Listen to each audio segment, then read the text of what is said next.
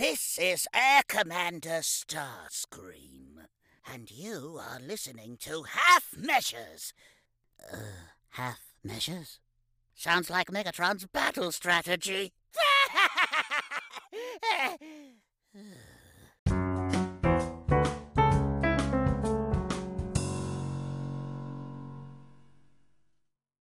Kia ora and welcome to episode 91 of the Half Measures podcast. I'm once again joined by my friend and co-host, Paul Kanawa. Paul, how are you? Oh, sorry. Kia ora, Dan. Sorry to anyone who just didn't hear me there. I've actually signed an exclusive deal with Paramount Plus, which means, unfortunately, I wasn't available to listeners in all regions. But not to worry, I'll have this all sorted by next year. If that doesn't make any sense, I'll make it make sense at the news desk, Dan. Would you like some pepper to go with that salt? Oh no, there's enough salt here there's enough. Oh, this is great. This is great. I love coming into a podcast rolled up. It's a bad day for you've come in hot. Let's unpack this, Paul. So, Star Trek Discovery is on Netflix. Oh, we're going there tonight, from what I understand, and it's coming back next year. We're going there. Let's dig in. It's going to disappear, and it's going to come back on a new Paramount service next year internationally. Is that the lay of the land? You've got some of the facts correct, but classic half measure, not all of it is quite right. So, 2 days before the season 4 premiere, which has been heavily promoted worldwide, and everyone's getting excited about it. And when I say everyone, I mean, of course, all the Trek geeks and nerds. That's me. It's looking good, because you may remember season 3, I was a bit sort of, where's this series going? And this season 4 looks like it's going to be strong. 2 days before the premiere, there's an international announcement from Paramount saying we wanted to let our international audience know that we're removing Star Trek from Netflix at midnight tonight, and you'll be able to watch it on Paramount Plus, where that's available as we roll it out in 2022. Now, there's a few things here. One, we don't have Paramount Plus in New Zealand. We don't have it slated to be in New Zealand at all. We don't have Star Trek Prodigy, which I was already salty about, previously. And then added to that, put yourself in the position of some of the people in England who were at a convention just this last weekend, I think, and there was Discovery cast members on the stage who they'd come to see saying, "You're going to love this series. We can't wait for you to watch it." Just a few days later, having gone to those conventions, those fans are now being told, "Sorry, not for you, only for America, who are going to get it on Friday this week," which by the time this podcast comes out, I guess will be pretty much then. This is an outrageous move. This is the type of thing that leads to high seas piracy. Oh, it really does. And it just creates such bad blood in the community. It's a real bad look for Paramount Plus. It's a bad look for Star Trek. I feel really bad for the writers and the actors and all the people involved, because it's not on them, right? But it's a real bad look. And these guys could really use a trick or two from people like Disney or Marvel. They're Disney anyway, aren't they? It's just, how to do things worldwide. I think too, it's a little bit fatiguing just having another streaming service. Like, do you guys have enough to really watch? Like, is this really worth it? This is it. I was having a back and forth conversation with White Star Prime up in Palmerston North, and he was like, Netflix, Amazon Prime, Neon, Disney Plus, Apple. So, there's enough things there that by the time you add them up together and put them together, they cost more than the old-fashioned sort of when you used to have the old sort of Sky TV, satellite TV, which was only for like the elite people in the world, and suddenly we're back up to those levels. I think this is the thing. I think there's going to be a shift again, right? Because it's all cool when everyone's got their $2.99, $1.99 subs, but when it's like when you've got hundreds of them, as you say, it really starts to add up. This isn't cool. Though I'm not the world's biggest Star Trek fan, I think this is a pretty terrible move. So I feel for you guys. I appreciate that. And I think the way to put it in perspective, and this will work for you, Dan, would be like 2 days before the Yellowstone was about to drop. If suddenly someone said, "Oh, actually, sorry, that's being pulled." So for anyone listening, think of your favorite show that you're looking forward to that's coming back. And suddenly 2 days before you're being told. And not only that, and I don't want to make too big a deal of this, but the big thing for me is it's not like the whole world is having to wait, because we've all had that. We had that with No Time to Die and all the rest of it. But this is like, they're going to be watching it in the US and Canada, and you know, those people are going to want to talk about it online. So spoilers, there's, you know, I attend like a regular Mission Log podcast hangouts where everyone talks about it, and I can no longer dial into those or listen to their podcasts. It's just, the knock-on effect is massive, and I've taken 5 minutes of this podcast to vent my anger, and I appreciate it because it's been quite therapeutic. You've said something quite scary to me, because Yellowstone is actually a Paramount TV show. So it is. You can't be bringing this to me. We can't both be fired up, Paul. There's only one person who can be fired up at any one time. What I want you to do is I want you to think about something positive that's happened in your week and tell me about it.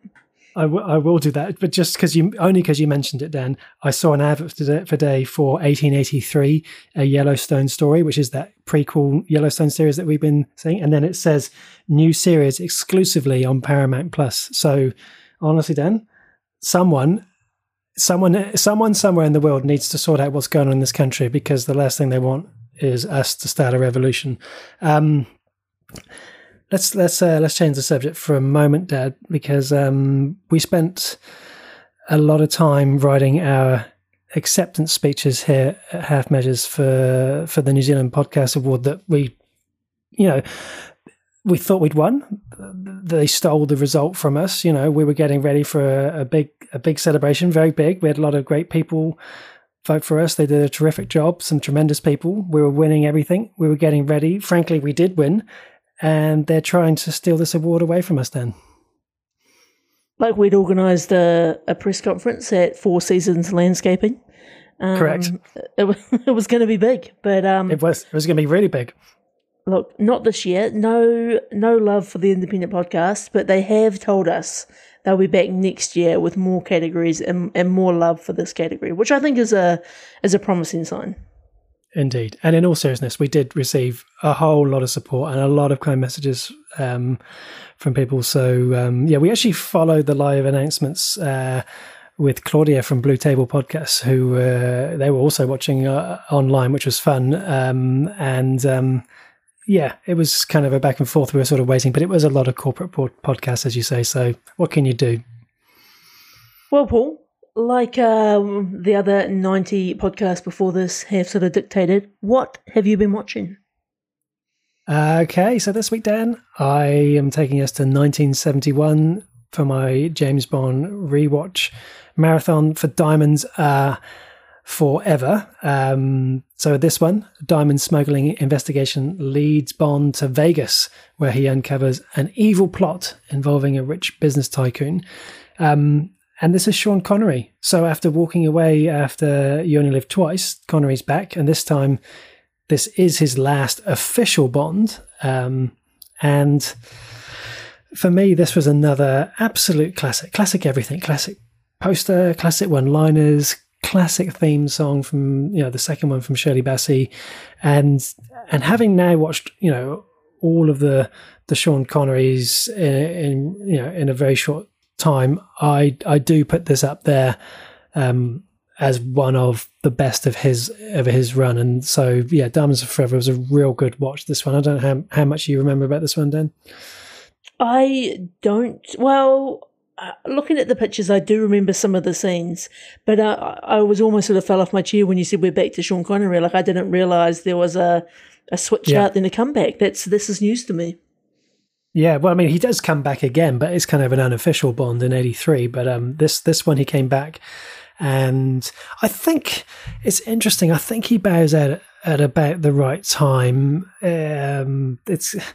I feel like he may have had another one or two in him. Maybe he was becoming, and I say this with respect, because he was like like a sex siren for decades, right, until he was in his 70s, right? But he does look noticeably older in this than he did in You Only Live Twice, which was only 1967, so just 4 years earlier. He's starting to turn into that older Sean Connery that we sort of, is a very distinctive look. And so he would have played a slightly different Bond if he had stayed on. But yeah, it's a really strong one to finish on. I think out of his 6, I would probably place this fourth behind Goldfinger, Dr. No, and then number one would still be From Russia with Love. But it's a really good, fun Bond movie. Often the plot in these movies can be quite convoluted, but the premise of this one is really quite straightforward. So it allows for a lot of fun scenes. And yeah, there's a lot more humor in this. I found myself laughing a lot more, which is interesting because, you know, that kind of set a bit of a tone for Roger Moore coming in the next movie in 2 years' time. And of course, Roger Moore Bond movies are always talked about in terms of how much more humor there was. So it's kind of interesting. They sort of set that, not precedent, but they sort of put it in that space. It's interesting, right? Because I think most of my James Bond memories are Sean Connery. I've outside of Daniel Craig and I guess Pierce Brosnan, I'm just not like. I think as you start moving into these new categories, it's going to be a bit of news to me, really. Yeah, no, for sure. I do want to give a shout out for two henchmen who worked for Blofeld in this movie who were really memorable, Mr. Wint and Mr. Kidd, who are a funny couple. And if you see a picture of them, you probably recognise them instantly. Something else I've picked up on this this rewatch. What's been missing for me from the last three Bond movies, I think, is the villain having some good accomplices or henchmen. There hasn't been anyone for me since Oddjob back in Goldfinger, which feels like a long time ago. And so I think, again, just like you've appreciated things when you do a rewatch in order, this has really shown to me, this is a strong movie because of these reasons. There are some things that don't necessarily work as well, like Bond driving around in a moon buggy, seemingly outrunning cars and quad bikes, and it's sort of aged a bit, but it's all good fun. It's all part of the lore of Bond, and it's an easy rewatch, and I feel like this is probably one of the ones I've watched the most in my life. So let's. And is your family still enjoying watching this with you? Oh, 100%. Yeah, it's there's never been a disappointment in terms of any of the Bond movies so far. We've always, you know, even if I was to sort of say, probably for me so far the weakest one would have been Thunderball. Even then, you're still having a really good time. So yeah, there's no sort of no disappointment there. Awesome. Well, that's good to hear. It's good to hear it's still going strong. Yeah. Moving on over to one of the shows that you sort of put back in my world and you sort of talked it up. And so I'd watched season 1 a long time ago. I was sort of on the fence about it, but you recommended season 2, so I came back. And that is Snowpiercer, season 2. So I'm now fully up to date, Dan, on Snowpiercer, and we, as you said to me some time ago, we have 2 trains. We have Snowpiercer, and we have Big Alice, and plus, of course, you know, again, tune out anyone if you don't want to hear spoilers. We have Mr. Wilfred, and I think having Sean Bean come in and be one of the leads for the whole season, for me, he's a top tier actor. And I said this before when we reviewed, we did a joint review on Time that he was in earlier this year. He's one of those actors who I think is coming into like an acting prime at this age. I feel somehow he carries a lot of grandeur, or he just steals every scene he's in. He's great, and it's really added a big dynamic for season 2.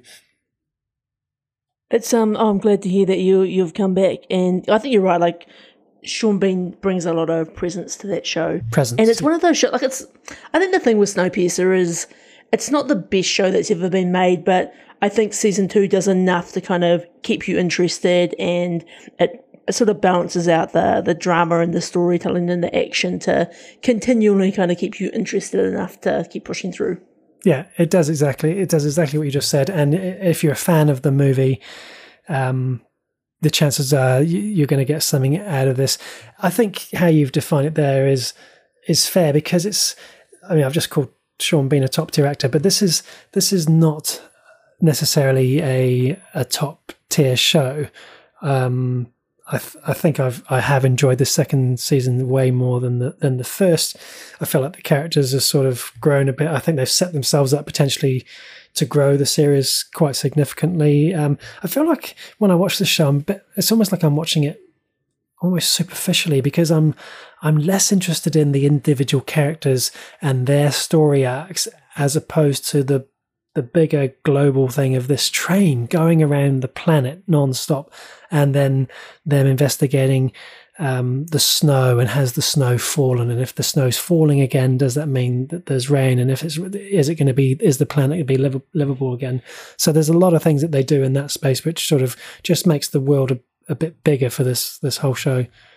I think almost the thing that kind of put me off watching the show originally is I had only just recently watched the movie, and I do wonder with a TV show like this if it actually would be better coming into it having never seen the movie, because I think the movie kind of gives you the whole plot line in a summary, whereas the TV show kind of like stretches it out and does something a little bit different with it.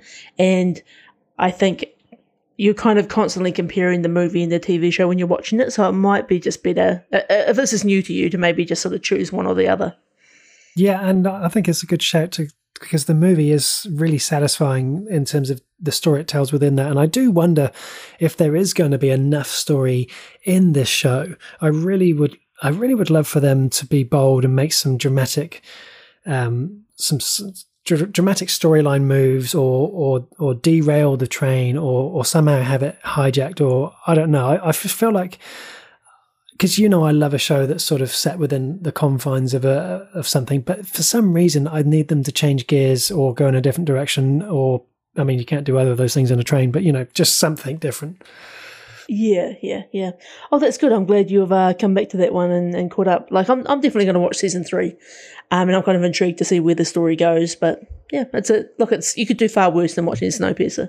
Yeah, I think the second train that they've introduced is necessary, because there is only so much you can do on one train, and then have this second train be much bigger makes it really interesting. So that's been good. That's Snowpiercer on Netflix. And then, other than that, for us, I know we've watched some things together. Firstly, one of the things I've been watching, the palate cleanser of choice, is Curb Your Enthusiasm, and I've now finished all of season 1, and I'm just starting season 2, and I just feel like it's a goldmine, and I'm a walking advert for this show. Whenever I talk to anyone, I'm always like, have you seen Curb Your Enthusiasm? And if they say no, I'm like, sit down, I need to talk to you. And it's kind of like, I can't say enough about this show.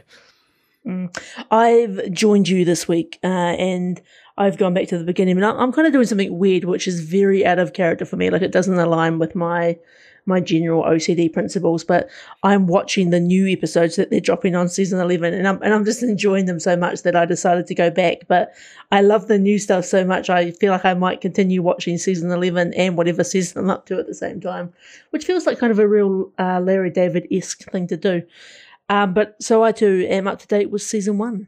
Oh, so good. And look, that some people will listen to this podcast and they go back and watch the old ones. So, it makes sense if you enjoy it, that's what you do. This show, I mean, I feel like we could talk about it every week, which could be dangerous because we'll be saying the same thing all the time. Maybe we shouldn't, but there is just something about watching someone having a way worse day than you have had, and just be so frustrated about the little things in life. And I don't know if it's because I'm turning into that grumpy old man, but there's just so much that he feels and thinks that I relate to. It's addictive. It really is.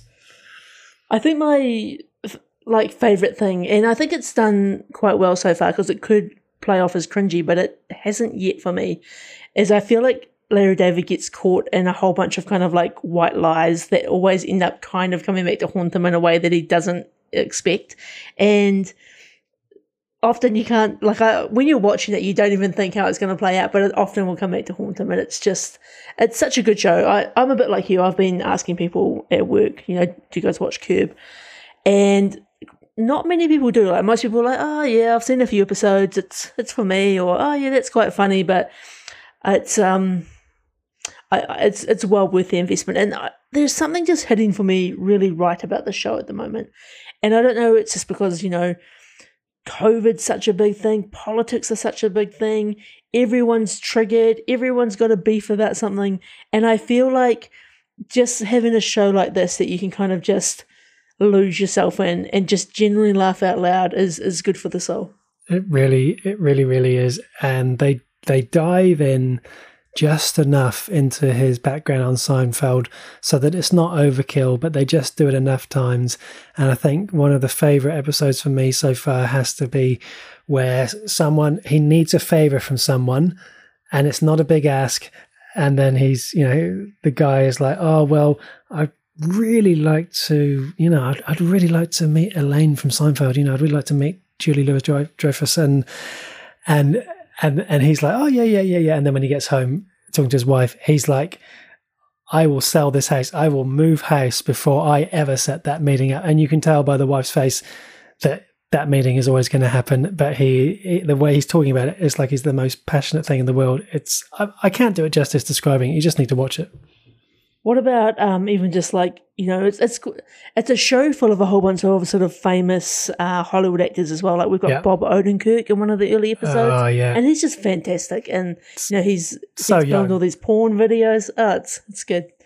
He's so young. It's just unbelievable. And that's the thing. I can't believe, it's 2000. And I think some of the humor, some of it, you wouldn't get away with today. And so it's going to be interesting to watch through to. I wonder if with you watching season 11 live, if you've even noticed any sort of changes in that respect. Oh no, look, it's still so good. I think the one thing that really has stood out for me, sort of watching this weird like bookend experience, is in season 1. He kind of feels like a bit of a regular guy, and it's kind of like it's hard to place him because they kind of reference it. Obviously, he's one of the creators of Seinfeld. He's obviously quite successful, but he kind of just seems like he's in his kind of relatively normal house. Whereas when you go into season 11, he's kind of living in a little bit of a mansion. Obviously, the production quality is hugely stepped up. So right. I'm really intrigued to sort of see the evolution of all of these characters over the years. Awesome. Well, I can't wait to watch it for the next few months, probably. Indeed. Okay, so anything else on your list, Paul, or should I jump into some of the things that I've been watching? Yeah, go ahead to yours, and then we'll come back to the things we've watched together. All right, so obviously Curb was one of the things I've watched. I've watched a season of that. I actually had a bit of a funny TV week because Samara's been away, so we were watching See together, which we're still working our way through, and that was sort of delayed because she was away. We've been watching Marvel movies, but again delayed because she's been away. So I've really had to fend for myself. So it was a great opportunity to get all of season 1 of Curb Your Enthusiasm done.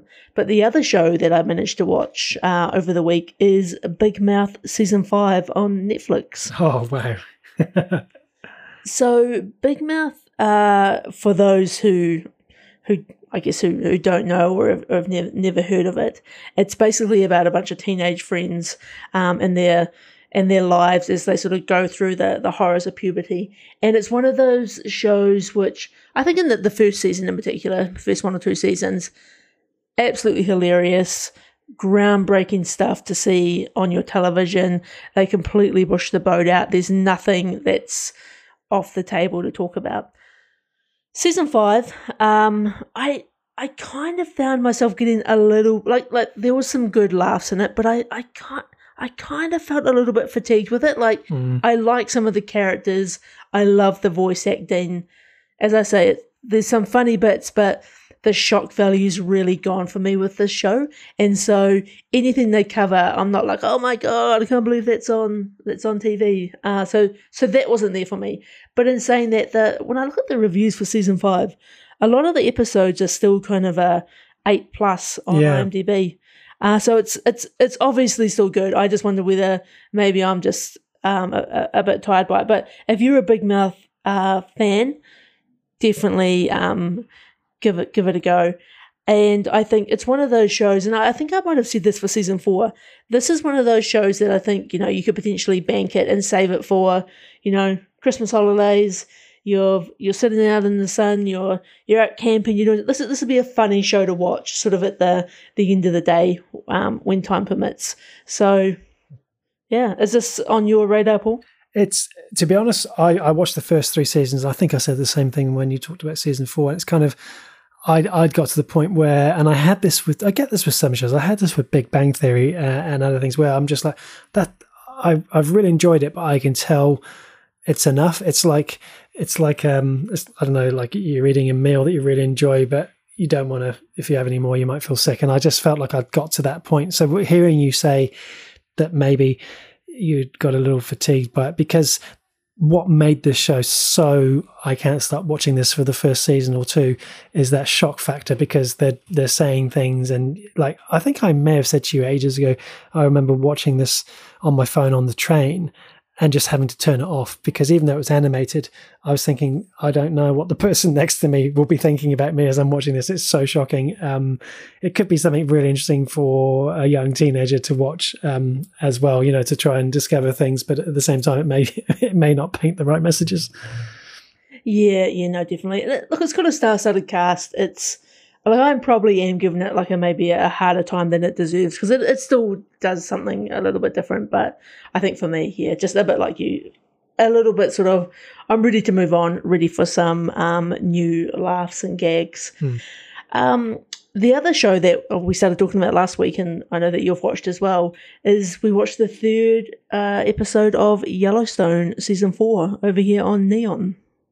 Yes, that was a really big sort of 2 episodes that we had last week. This week we get one episode 3. What are you thinking for this one? Yeah, so the premise of this episode is so John seeks revenge with the help from unexpected allies. Casey solves a problem with an unconventional method, and Beth gives Carter his options, and Jimmy prepares for change. So this was a little bit of a slower paced episode, I think, and compared to sort of like coming in with a hiss and a roar with episodes 1 and 2. Still a really good episode. Really enjoyed it. Like we were saying last week though, I kind of almost wish I was saving this all up to kind of just binge it over 2 days, because I just love these characters so much, and just having 45 minutes or 48 minutes with them in this case isn't enough for me. Like I want 4 hours with them, and I want to see their development. So I'm definitely finding this a tough one to kind of just have a little one piece of cake a week.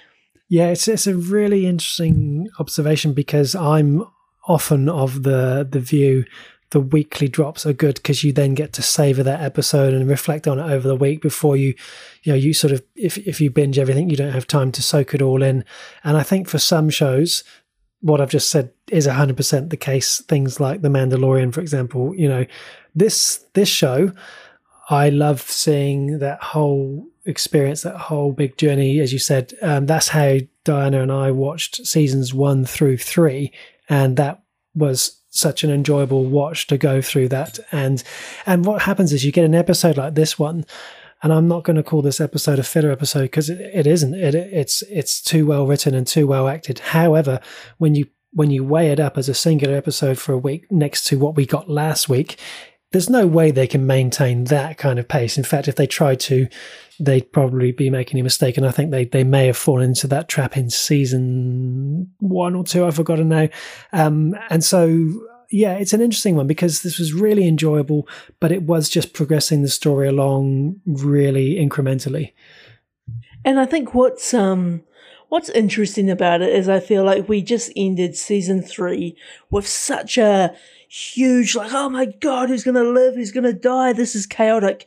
And I kind of feel like they're tidying up the loose ends very quickly. Like, so obviously in this episode, John heads out to seek revenge, takes someone to the train station, who was involved in the attack on his family.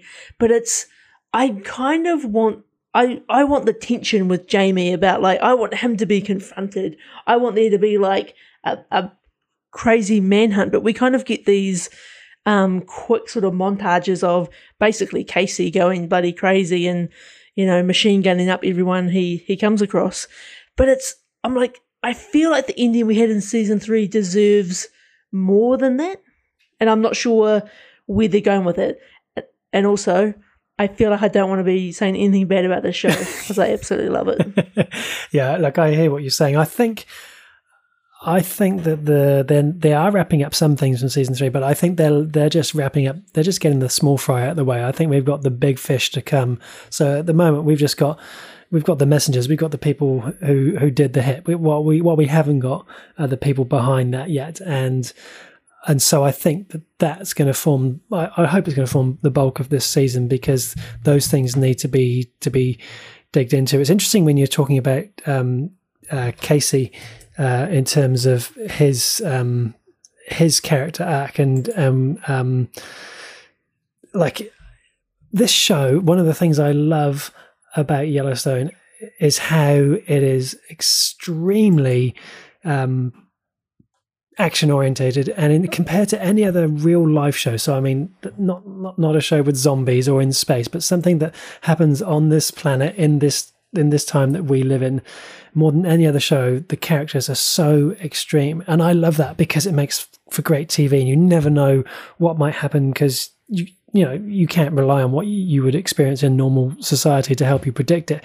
But the flip side to that, and you touched on it with Casey, is this. In fact, there's two examples that stuck out to me where they just go so far. Like, so Casey, when he goes putting that guy under the cattle grid. Anywhere else, he's in trouble with the law. Beth in the clothes store, that other woman was 100% doing the right thing. Once Beth starts, hitting Carter, in real life, the police or the social services for children would be getting involved. And it's kind of just a couple of times, like you said, just machine gunning down anyone. I just feel like that's when it just verges on, is that a bit much? And I don't like it when it does that. Yeah, I think you're right. Like, I think it's, because even just the fact that, Casey's got his machine gun out, he probably shouldn't really even be involved in these investigations. No. He definitely shouldn't be the first man on the scene. He's a livestock agent. And, yeah, it's just, it was a little bit uncomfortable when he put that guy under the kettle stop, because it's almost like, when we talk about, why is there no tea in that cup of coffee? What are the business processes for getting everyone inducted on the Death Star? It's the same thing, right? You kind of who's filling out that paperwork? Surely you have to answer to someone. You're going to be in the media for literally almost going to burying someone alive. What? But there'll be no repercussions for it. Yeah. No, and look, it's weird because it's so funny that both of us are coming in with this energy for a show that is undoubtedly one of our all-time favourites, and I guess we're coming off the back of a sensational season one. Episode 1 and 2 for this season, and I wonder if what you led with at the start, Dan, is the ticket in terms of drop the whole season and let's enjoy it over the course of a week and come in and do one big review. And I think that's the thing, because in the context of a normal Yellowstone season, you wouldn't even notice Casey putting someone under a cattle gate. No, that would be nothing. That would be like a nick in the chain. It would be nothing. So. I wish I had the patience to save it up, but the great, I talked about this a little bit before the season started, that I was really hoping to do a rewatch to kind of get my from the very beginning, and it didn't quite happen timing wise, but this has really piqued Samara's interest, so she's really keen to over Christmas to actually sit down and watch all of this. So I think I'm going to have that chance to kind of binge it all as a complete package, which will be a fun time. That would be a real fun rewatch. I know you've done a couple of these now, Homeland and that, but this would be, I think that would be great. I think because those first two seasons are absolutely top tier. So if you do end up doing that, I, for one, will be interested in hearing your thoughts on a second time round. Indeed. And that is largely me this week. Shall we move on over to The Walking Dead, The World Beyond? Indeed. So, World Beyond, we are now season 2, episode 7. Dr. Belshaw will have to make the most important decision of her life. Blood will reveal the truth, and lies won't be tolerated anymore. Dan, this is a show that we go at and we criticize more than any other show I think we ever have in 91 episodes on this podcast. And I am delighted to say, for one, I really enjoyed this episode. You know what, Paul? I completely agree with you. Wow. For the first time in a long time, I was like, wow, that was a good episode. I'm looking forward to seeing where they go to next with this. And I'll tell you something that's funny, just before we get into sort of the deep dive of the episode. On IMDb, they've already, like, the episodes aren't even out yet, but they've already got scores. And Wow. so the final, I think episode, let me just check that. It might be 9 or 10, was already sitting at like a 6 or something. And I was like, what? Oh, they have aired in the States on AMC Plus. Oh, okay. Yeah. Okay. So that's what that'll be. Yeah. So roll. yeah. Roll. Okay. Another one of those plus services, the ones that we haven't got over here. God, it's so frustrating. Yeah, no, look, anyway, that aside, I thought it was quite a good episode. I felt like we finally got quite a bit of traction. I enjoyed most of the character interactions. I enjoyed seeing some of the riffs kind of play out, and they played out quite quickly. So, yeah, I thought this was a strong episode in the scheme of things. And I have to say, and this is a matter of public record because it's on our previous podcast, the success of this episode for me was 100% based on the subject matter and the story that it focused on. And that's something that we've been saying for ages. It's always the bit of those episodes that we've been interested in that they've been giving us 2 or 3 minutes on. And in this episode, they essentially, for all intents and purposes, gave us the full 40 minutes. It's focusing in on the scientists, focusing on her experiments with TS842, with the TS standing for test subject, the work that the CRM is doing to combat this virus on a global level. Something has happened that has made people become reanimated back to life as zombies, and they are trying to do something about it. And when you've watched 11 seasons of The Walking Dead, who's not interested in that? I think what's going to be interesting, and again, we say it all the time, like, we're broken records. I think, so what's going to happen with the end of this ball? Because are they going to take down this branch of the CRM? Like, the CRM is clearly a huge, well-functioning entity. And so, at the end of this, it sort of feels like there's a bit of a groundswell of some of the people who we maybe thought were loyal to the CRM maybe are starting to sort of question is this the right thing? But there's ultimately not really anywhere for them to go. Like, you either all end up dead, or you kind of end up part of it, or you end up a splinter group kind of always on the run, because I don't think the CRM is going to want you running around with the information that you have. No, that's right. And what I've started to ask myself now is, and I'll take the conversation there in a moment, but firstly, I'm wondering who else is actually bigger than the CRM in terms of government, like organizations, military organizations, or at least within North America or the United States, I guess. Who knows what's going on in Europe? That would be something really interesting to explore. But like, the CRM really seem to be the ones running the show. And what is, so the direction to take the conversation for me is, I wasn't quite sure I understood the significance of Portland and why they thought it was necessary to wipe out, what will be 87,000 people in Portland. What am I missing there? That's a great question, Paul. And I asked the same thing of Samara, and she did tell me the answer, and I've already forgotten it. But it made me, I'm like, why is there 87,000 people in Portland? Like, that seems like way too many people. Like, how have we got that many people together in one location? And if there are 87,000 humans, that's a lot to lose, like, in the context of who's maybe left, considering that in this region, like, there's probably, a couple of hundred people? Yeah, that's right. And so it's kind of like, it's significant, and there will be a reason as to why they're doing this, because they don't do anything without a reason.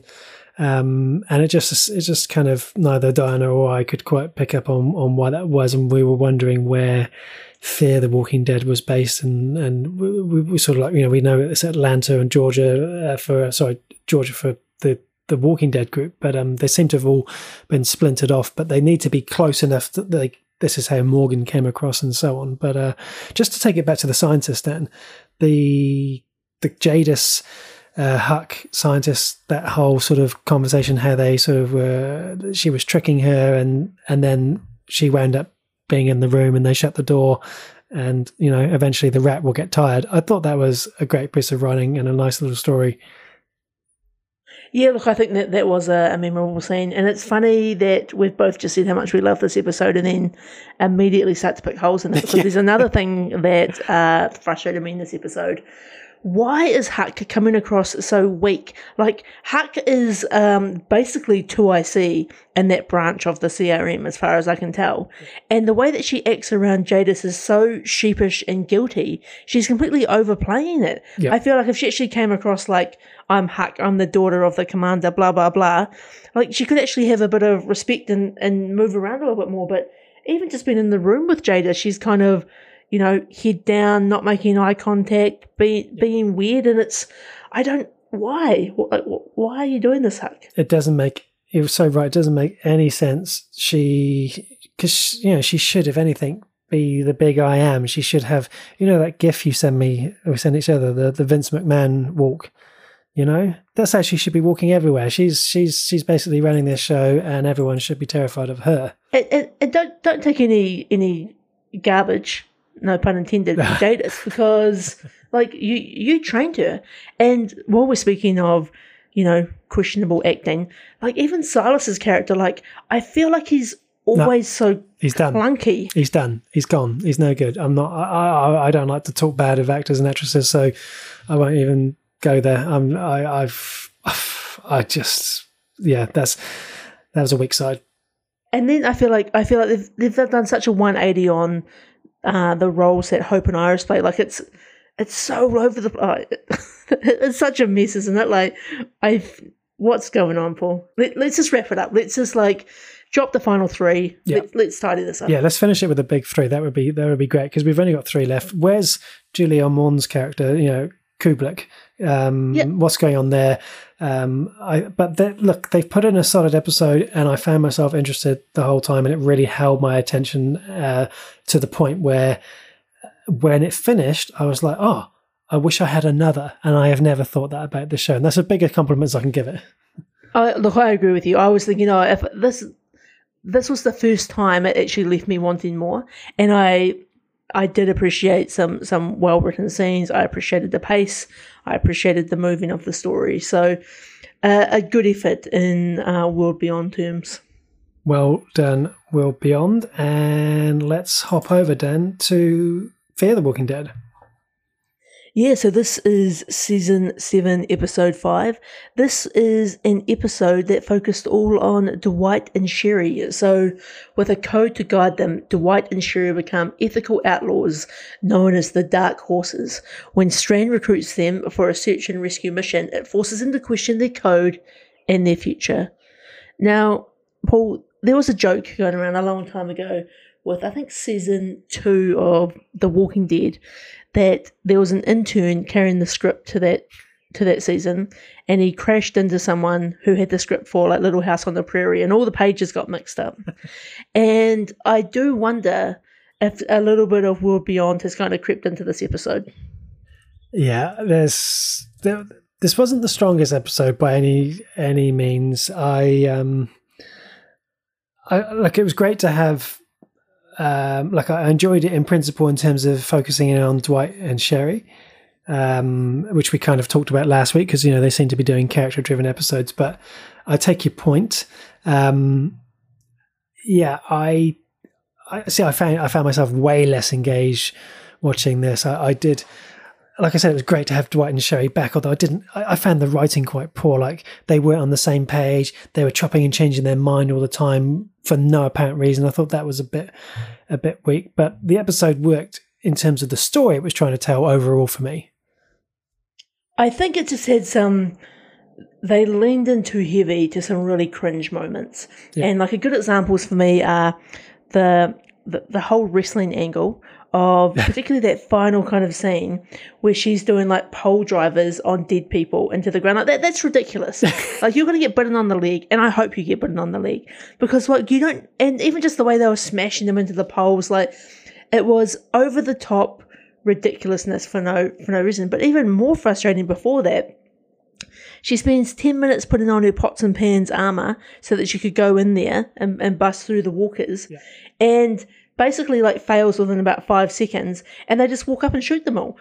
Why bother putting on the pots and pans armor? I get triggered by the number of bullets they waste on scenarios where they could easily sort it out by another means, because they're going to need those bullets eventually, and there's only going to be a finite supply in this world. I mean, if someone said to me right now, go get some bullets, I don't know where I'd go, let alone in a zombie apocalypse. But funny enough, on the wrestling side, and I'm not not really into wrestling and that, but I really actually quite enjoyed that. I thought that was a lot of fun, and I thought, they were obviously over the top, pulling off wrestling moves specifically for that. It was kind of a bit of fun, I thought. Look, I've always been a bit on the fence, Paul, with this whole Dwight-Sherry relationship. Yeah. And Sherry just doesn't do it for me. I appreciate Dwight. I appreciate his character arc. I think he made a fantastic transition from, Negan's right-hand man in The Walking Dead over to Fear the Walking Dead. I kind of enjoyed his story arc of searching for his wife, but I've always felt like their actual relationship is not even broken, just there's no connection there that makes you kind of want to fight for them as characters. And this episode again did nothing for me to kind of push that further for me. Like, I kind of more think of them as individuals than a couple who are talking about having children. And look, guys, a nuclear bomb has just gone off. There is Walking Dead everywhere. I don't know if this is the time. That's just not the time.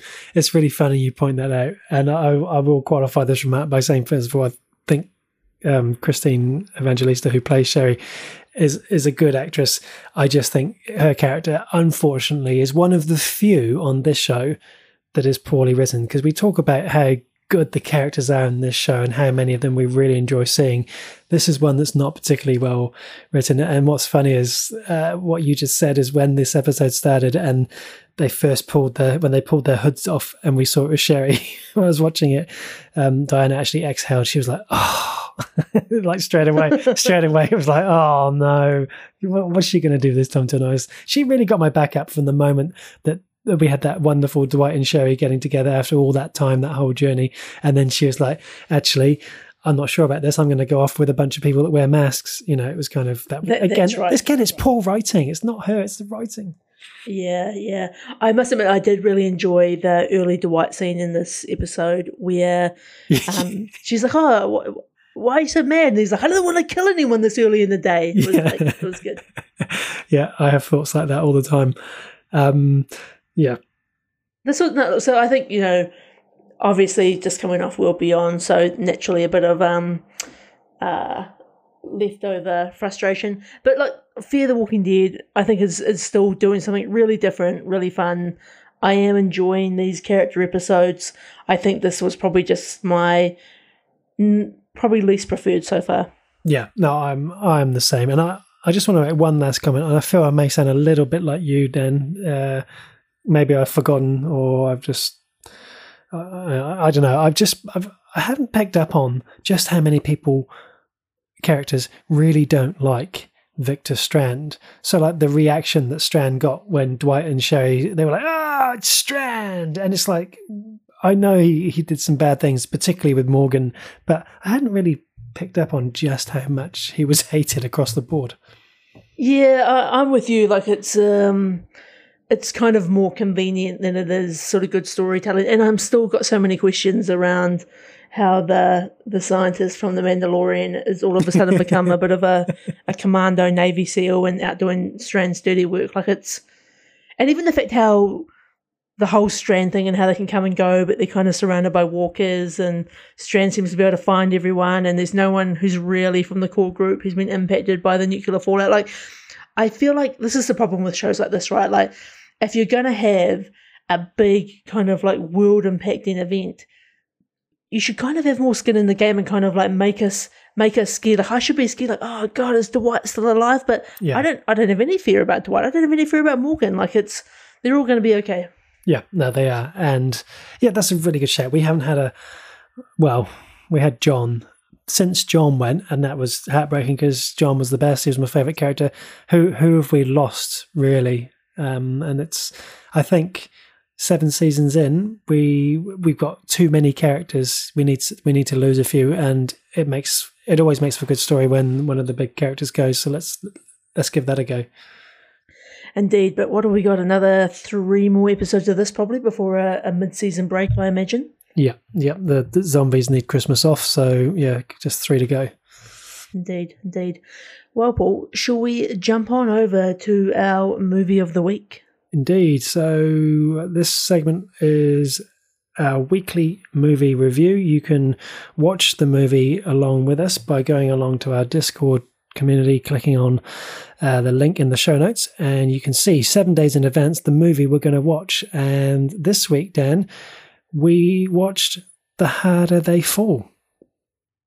Yeah, so this is a brand new movie out on Netflix. This is a action drama western, basically about when an outlaw discovers his enemy has been released from prison, he reunites with his gang to seek revenge in this western.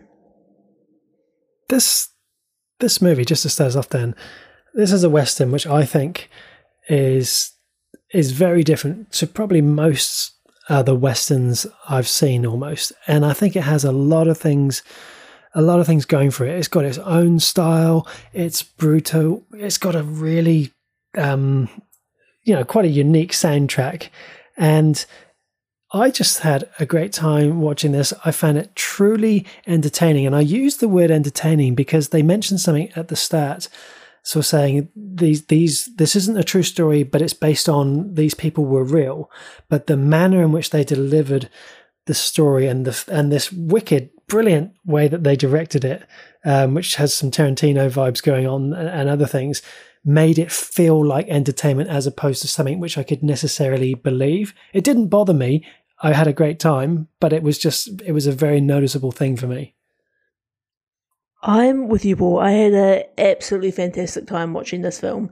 It blew my socks off right from the start. I think, as you say, fantastic soundtrack, fantastic cast, fantastic storytelling, fantastic acting, and I was just gripped in from beginning to end. And I think they've really done something different here. And I think, that this does have a Tarantino, Django Unchained type of vibe to it. And I think, but it's done in a way that I think is not a copy. It's a real fresh take. And it really made me sort of care about all the different characters. I really enjoyed their casting of all of these actors. It was just a really, I don't know if I want to use the word fun, but I found it fun. It was a fun, enjoyable movie to watch. Yeah. And I think it's going to be a movie that's probably not for everyone, and it's probably because of the Western factor. But I think what they do is they take that concept, they highly stylize it, and they keep it moving at a pace that I think if people gave it a go, they'd get pretty hooked into. Yeah, the pace actually was one of my criticisms, if I was honest. I felt there were times where they just went a little bit too slowly, and I actually, on reflection, I think 2 hours 20. I think maybe it's 20 minutes too long for a lot of audiences with as you say, with the Western drama. But that's about the only criticism I would lay at this. Everything else for me, like you said, tremendous cast. I thought, Jonathan Majors as the lead was absolutely superb. Idris Elba, as you'd expect, was superb. Delroy Lindo, I have not seen him in a long, long time. I thought he was absolutely fantastic. He looks fantastic as well. Like, I haven't seen him for 20 years. He looks the same. He was just brilliant. If anything, though, there was almost too big a cast. There was just so many characters going on. That's actually that would be my only thing, is there was so many characters. I almost wanted more time with each one of them to understand their characters. Like, as you said, Jonathan Majors, he was fantastic in Love Country, and like Zazie Beetz, like she was like awesome in The Joker. Like, such that's right. Interesting kind of backstories, and just they all kind of came from, you could tell, kind of like hard backgrounds, and they were just so grizzled in their own right that they were almost kind of competing for screen time a little bit. That's right. But I think, to be honest, this is a movie I'd love to see part 2.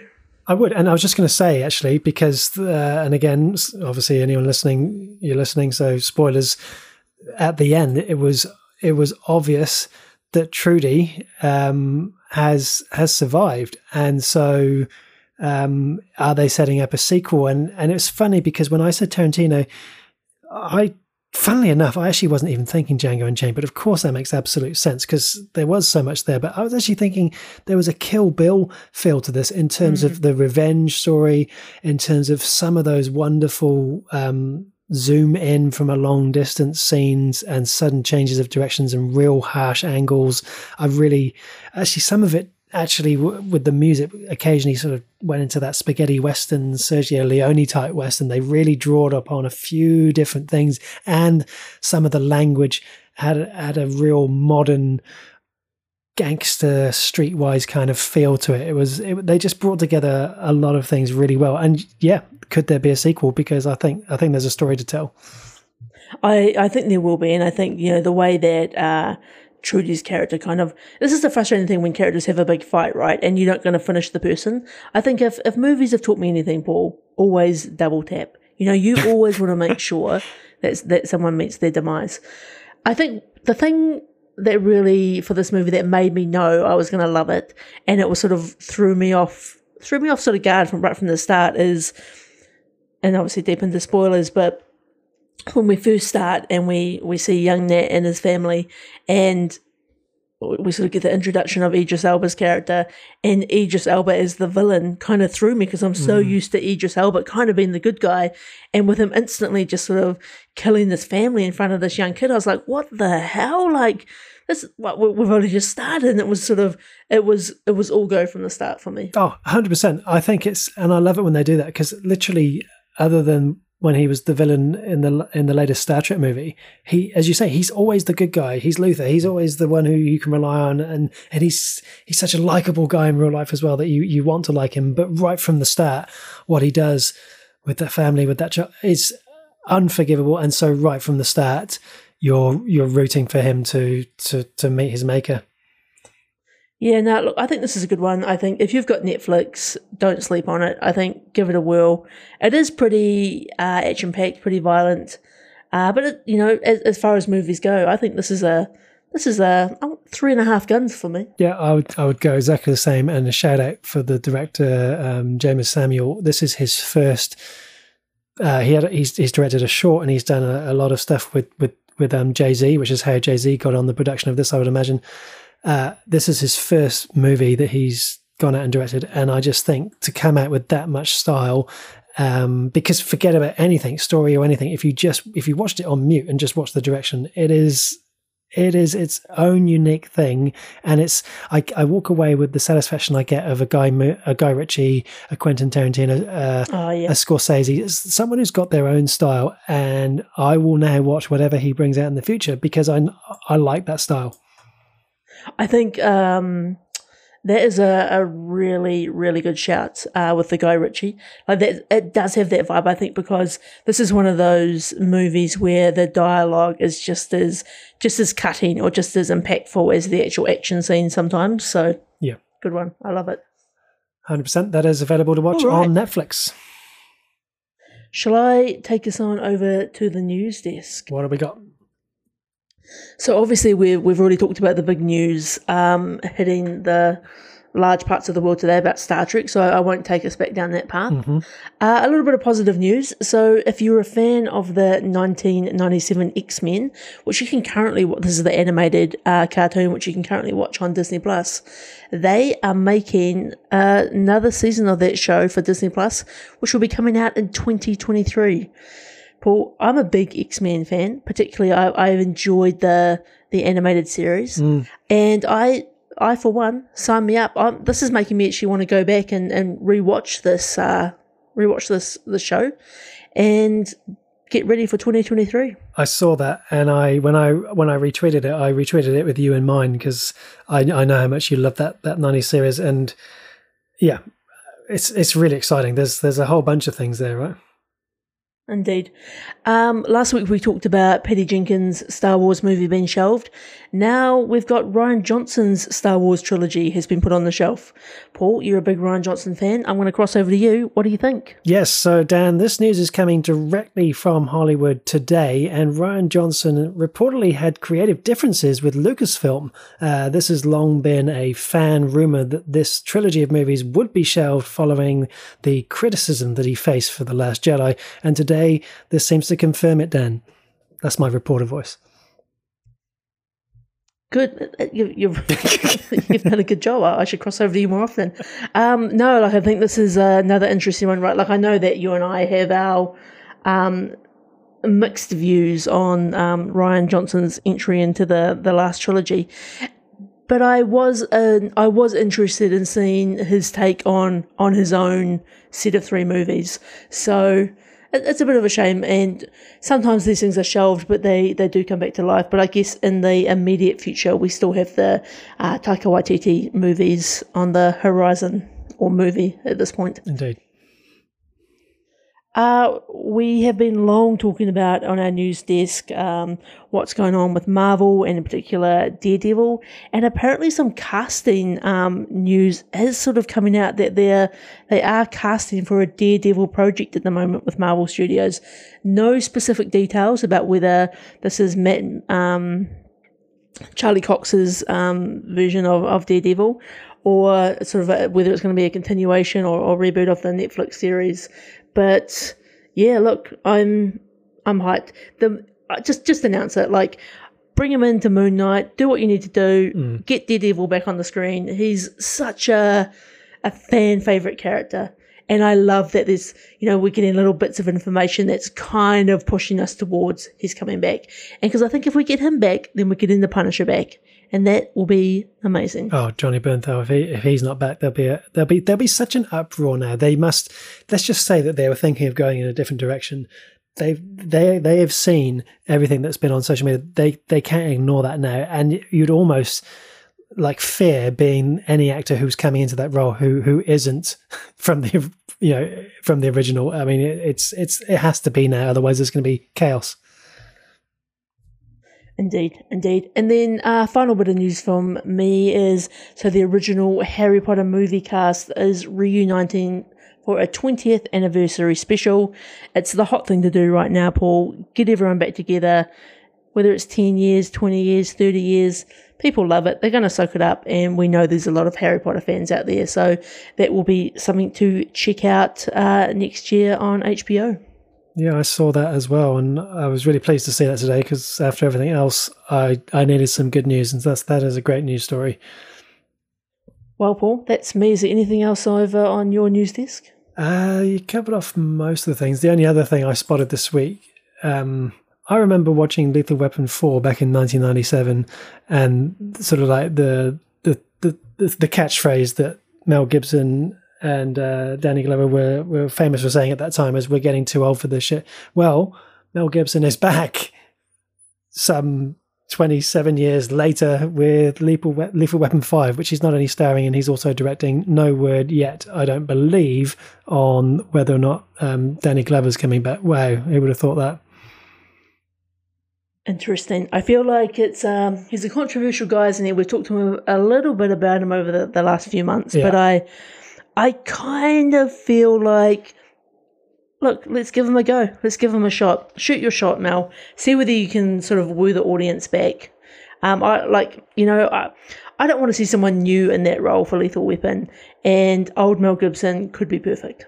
Yeah, well, they already did it with the TV show, which I didn't watch, because some roles, can you recast them?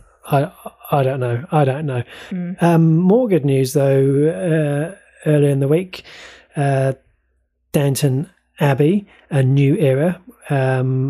We're both fans of that. There's another movie coming out. All the original cast getting back together for another Downton movie. That'll be pretty good. I've resisted watching the trailer, but one little bit of a teaser trailer that I couldn't help myself but watch, but I won't talk about in case anyone hasn't watched it, and that is for the Obi-Wan Kenobi series. There's a little bit of a behind the scenes teaser trailer on Disney Plus that you can go and watch, and suffice to say, Dan, very exciting. It's going to be good. Like I remember saying to you, Paul, heck, is Obi-Wan really going to have a fight with Darth Vader? But it's looking very promising. It really is, and that's all we need for Christmas would be like a real full trailer of Obi-Wan and Vader. I mean, that takes me back to A New Hope, where so much started for me, and so that would be incredible. But we'll have to wait. So that is all the news. It's in the mailbag. So mailbag, what have we got? So firstly, I do like to acknowledge people who take the trouble. All the people, there's a few people, wrote in with the word Blade Runner this week. And at first I thought, are these people giving me peak performances for Harrison Ford? But of course it was to indicate that they'd listened right to the end of last week's podcast, which I always appreciate. What else have we got? So we talked about Blue Table podcast earlier. Pear from Blue Table honoured us this week with a triple Instagram post, Dan, saying some very complimentary things about us. A triple post. That's 3 posts, right? I mean, that's incredible. And she said in one of them, the amount of effort the boys go through to ensure each episode brings a wealth of knowledge. I'll tell you what, Dan, it is nice to have someone acknowledge the hard work that we go through, 7 nights a week to get this content watched, rain or shine. It's a full-time job. It really is. I don't know how we have time for anything else. Thank you, Pear. We really enjoy your live podcasts, and so thank you so much for that. Tom Hanks didn't get in touch with us, but Joseph Polquin, who was an extra alongside him, and he's got a picture of him next to Tom Hanks on the boat. He shared our review with his followers on social media, which I thought was pretty cool. I think if I had a picture taken with Tom Hanks on a movie, that would be my profile picture for everything ever. Our favourite streaming provider, Neon, with whom we're proud to be associated with, they liked our Yellowstone review. They retweeted it. They even shared it on Instagram, and they even replied that they heard it was a great show, and they'd spelt heard H-E-R-D.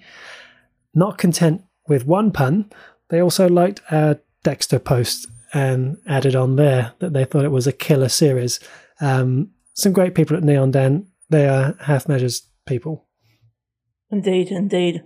Love their work. And finally, last week's peak performance. So we finally went there with Harrison Ford. We had Norman from Mission Log podcast. He said, as much as I love him as Han Solo and Indiana Jones, I'm going to have to go with his version of Dr. Richard Kimball in The Fugitive, which is a great show. Love that movie. Michael from North Carolina, he didn't play by the usual peak performance rules. Instead, what he said was Harrison Ford has a career that you don't have to even say what movie he was in. You just name the character and everyone knows it's him. Han Solo, Indiana Jones, Rick Deckard, Dr. Richard Kimball, Jack Ryan. And it's a real good show. So we'll allow that this week. And finally, Paddy from... Oh no, who else? I had someone else. Ryan from California went with your honourable mention of Rick Deckard. And then Paddy from Time Travelling Team podcast. He said, On Her Majesty's Secret Service is the saddest ending of any Bond movie ever.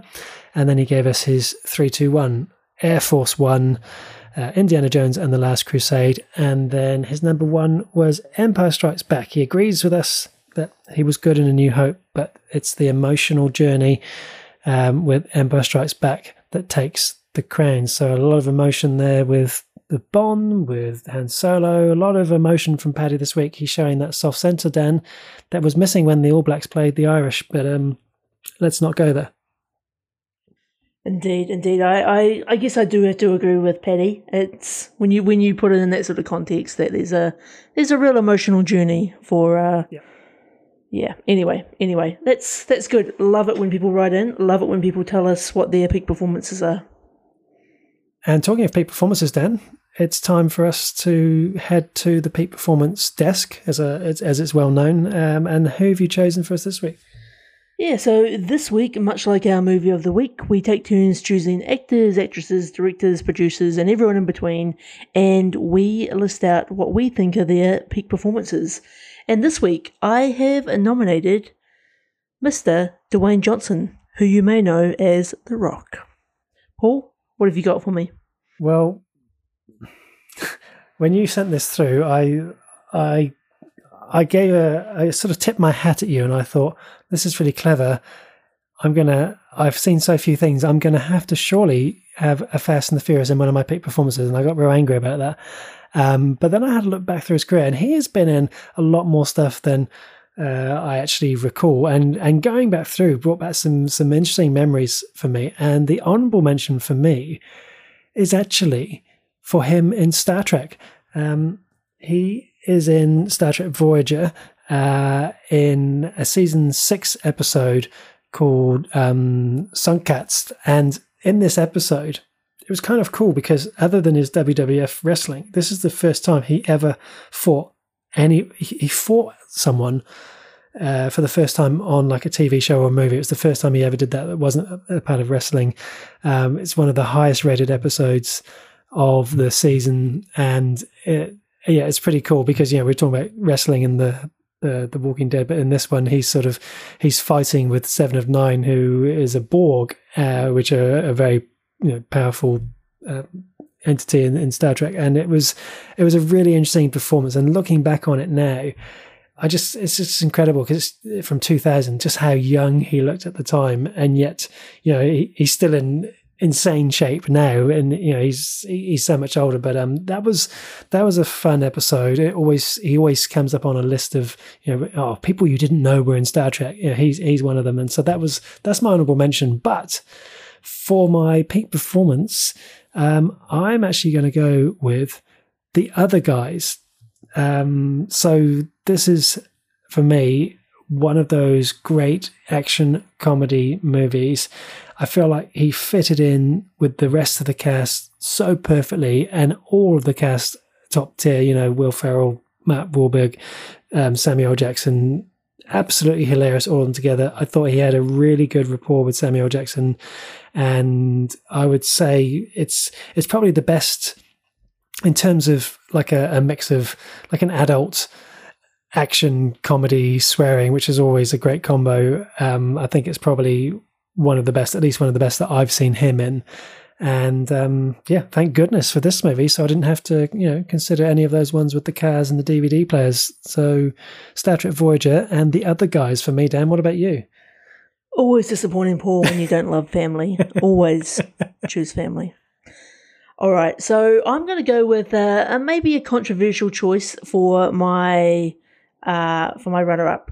I am actually going to go with Dwayne Johnson's role as The Rock on WWE's SmackDown. So everybody loves a bit of back in my day it was the World Wrestling Federation. Now it's World Wrestling Entertainment. Oh, yeah. And I thought to myself, does this fit in this category? I'm like, well, it is entertainment. It is on television. The Rock is a character.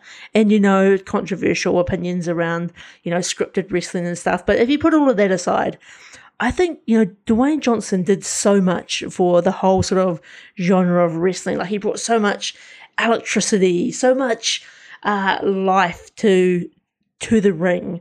And he truly was a pleasure to watch. And I think his charisma and stuff is second to none. And I imagine he's the inspiration for a lot of wrestlers today. Like, I'm well out of the wrestling circle, but I just... this was a last-minute call, but I couldn't not give him a nod for all of the work he's done in this space. Incredible. Well, Paul, unlike you, I do appreciate family. So I'm actually going to go with, for my peak performance, I'm going to give it to Dwayne Johnson for his role in Fast and the Furious presents Hobbs and Shaw. So this is we've obviously already had Dwayne Johnson in the Fast and the Furious series up until this point, but this is kind of the first spin-off, right? And this is the show where he plays alongside Jason Statham. They've got this incredible, aggressive, great banter relationship where they basically hate each other but have to work together. And I think The Rock really shines when he's got somebody like Statham to kind of bounce off. And I think, the Rock has got so many great movies, and I could have easily given it to The Other Guys. I could have even given it to Baywatch because, and as much as those movies get a hard time, fantastic. But for me, Hobbs and Shaw and WWE SmackDown. Absolutely incredible. I would have bet everything I owned that you would have given it to him as Hobbs in one of those movies. So well played, sir. Well played. Well, Paul, that probably brings us to the end of another episode of the Half Measures podcast. Does indeed. Thank you to everyone again for listening into this week's episode. If you can smell what The Rock is cooking and want to, let us know what you think should be his peak performance, do get in touch with us at halfmeasurespodcast.com. Did I say it right? That's the expression, right? That is great. Yep. I cannot wait to hear the write-ins next week. So do get in touch with us. Yeah. In fact, I think our word this week should be, if you make it all the way to the end, I can smell what The Rock is cooking. Send that to us. Let us know. Let us know you've made it. It's going to trigger Paul. I'm going to appreciate it. Yeah. It's going to be a good time. That's right. That's great. It's the social media manager who's going to face all of that. So that's wonderful. You can do that on halfmeasurespodcast.com or on Facebook, Twitter, or Instagram at halfmeasurespod. And also a very special shout out to our Patreon producers. There is a lot of work that goes onto this podcast. 7 days. We're working around the clock to bring it to you. So special shout out to Samara King, Trisha Brady, Diana Kanawa, and Linda Tavner. We could not do it without you. If you would like to become a Patreon producer of the show, then you can find those details in the show notes below. But until next week, everyone, adios.